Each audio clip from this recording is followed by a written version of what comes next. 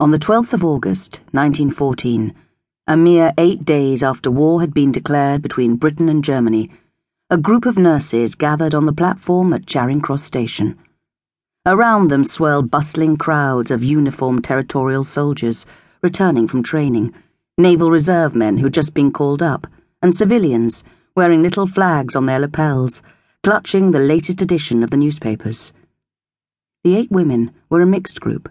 Some, properly speaking, were not even nurses. In the excitement and enthusiasm of the early days of the war, all that was needed to lay claim to the title was a uniform, the correct bearing, and a patriotic desire to serve one's country. Among them was Flora Sands, a tall 38-year-old Englishwoman who spoke with a soft Irish accent. She, too, was not a qualified nurse.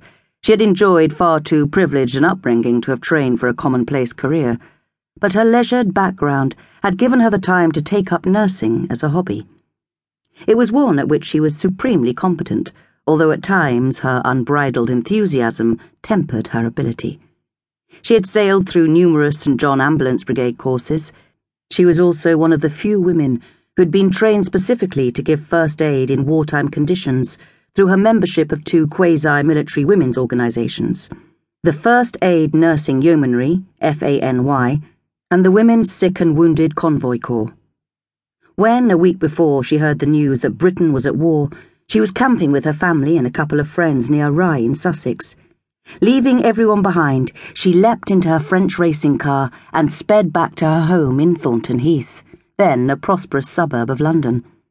That week, she'd joined the throngs of women all frantically looking for war work at the offices of the British Red Cross in London's Vincent Square. There she'd been put in touch with Mabel Gruich, the elegant 41-year-old American wife of Slavko Gruich, the Under-Secretary of Foreign Affairs for Serbia.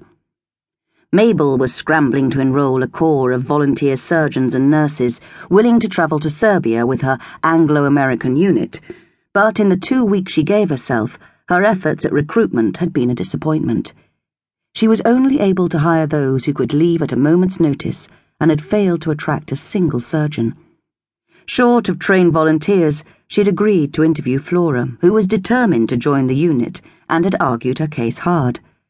Despite her experience, she had already received her first rejection by the time she sat nervously before Mabel. A day or 2 earlier, she had eagerly applied to become a voluntary aid detachment, VAD, an assistant attached to a British hospital, fully expecting to be hired immediately. Instead, to her disbelief, the interviewing matron had snubbed her. "There are others who are better trained than you, and anyway, the war will only last 6 months, she told her brusquely. Although the matron had rejected her on the grounds of insufficient experience, Flora also had the wrong sort of experience. Few hospitals at the time were willing to hire women doctors, let alone a former member of the FANY and Women's Sick and Wounded Convoy Corps, organisations with strong links to the suffrage movement.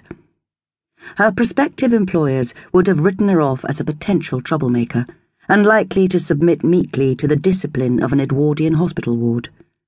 And Flora was anything but meek. But Mabel, desperate for all the competent help she could get, agreed to take her on. She may not have been a nurse, she reasoned, but her training in first aid had been comprehensive.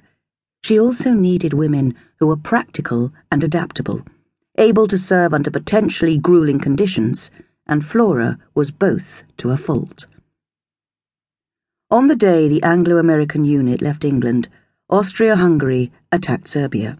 The assassination of Franz Ferdinand, the heir to the Austro-Hungarian throne, at the hands of a Bosnian Serb, provided the pretext that it had been waiting for to teach the fledgling but troublesome kingdom a lesson in humility it believed it sorely needed. The dynamic Serb state to its south had been an irritant for years. Flush with its territorial gains from the Balkan Wars of 1912 and 1913, it had served as an increasingly attractive magnet for the large Slav population in the south of Austria-Hungary who desired, if not union with Serbia, then certainly a closer alliance.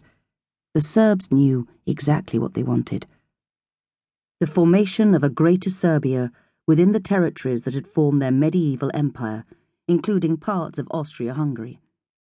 On the 28th of June 1914,